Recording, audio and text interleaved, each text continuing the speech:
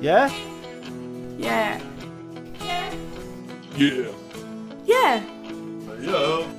Oh, yeah. Yeah, man. YeahMagazine.com. Peachy. This is the very first Yeah podcast with Eri and Stevie. They're the brains behind Yeah Magazine. They're going to be telling us a little bit about it. So Eri, how did it all start? Well, started back in December 2008. I wanted to create something that could help emerging talent. I tried to do a website back in college, that failed, and I tried to do a promotions company, and that failed. So I thought I'd start up Yeah. You never know what's going to happen. And how did you decide on the name Yeah?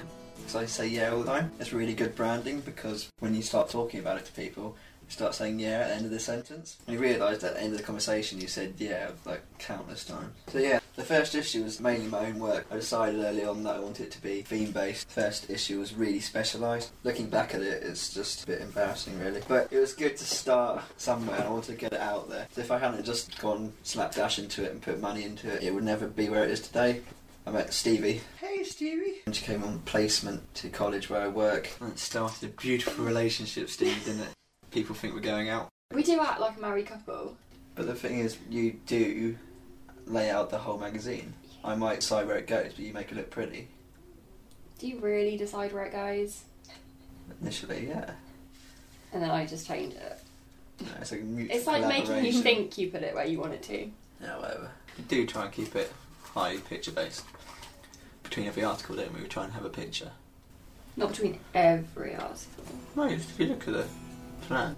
You've had some pretty cool themes so far. How did you come up with them? Well, the first one was one of my ideas, and the second one, actually, Second Faces, was project. my idea. It was quite a nice big open theme, but just start off bringing in contributors' work, and everyone has a face. But then after that, we sort of opened it up to the contributors, didn't we? The fifth issue was decided in Sweden. I think it came from a suggestion. Someone suggested sex as a theme or relationships, and we sort of widened it out a bit. And we decided Girls and boys. girls and boys. Oh, that's our theme.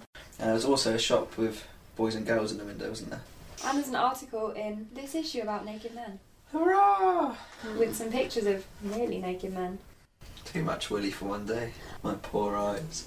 The magazine's gone from strength to strength so far. Do you get a lot of feedback from them? We do get a lot of feedback. Try not to laugh. We've got a few cases of people being really mean. Like, it's really nice to get constructive feedback because often, because we look at a magazine for so long, we miss stuff. Little known Yeah secret, which apparently not many people have noticed. We managed to print the same article twice and credit it to different people. It's one of the worst days of my life, that was. I can't believe so many people just didn't notice. We didn't notice that it was actually printed. That's our biggest mess up so far. Yeah, thankfully that is our biggest mess up. We learn from our mistakes, don't we? You had the magazine put on shelves as well, didn't you? We had it in the Hasselblad Gallery in Sweden, in Gothenburg. But now we're selling in Board of Southsea in Portsmouth. There's a few shops we look in London as well. And there's a shop in Manchester I've been told to look at, and in Sheffield. So there's a lot of stuff we're looking at. Where would you like Yeah to be in a year's time? In November will be our 8th issue.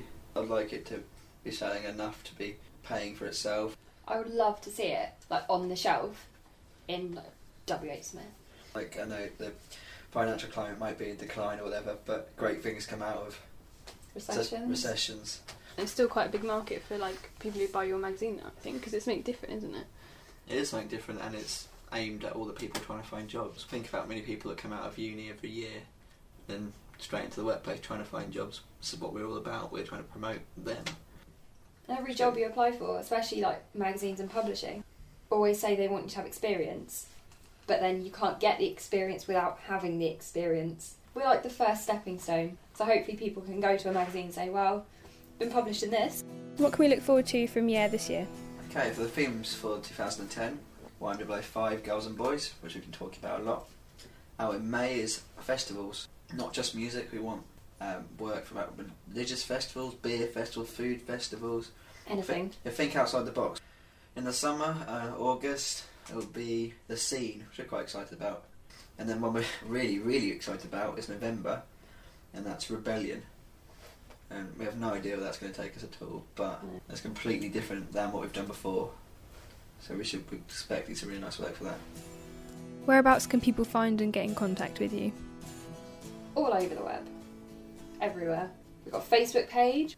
We've got Twitter. If you go at yeah in capitals and magazine in lowercase, you'll find us. Flickr. We've got a group. You can upload your photos to that for consideration. We're on YouTube. We've got lots of new videos and interviews coming out. To me, it's Eri at yeah-magazine.com. And same again for Stevie. Stevie at yeah-magazine.com. Please buy our magazine, and hopefully we'll grow much more throughout 2010. And thanks a lot to Em for making our podcast. It's going to be really exciting. There's going to be lots of them.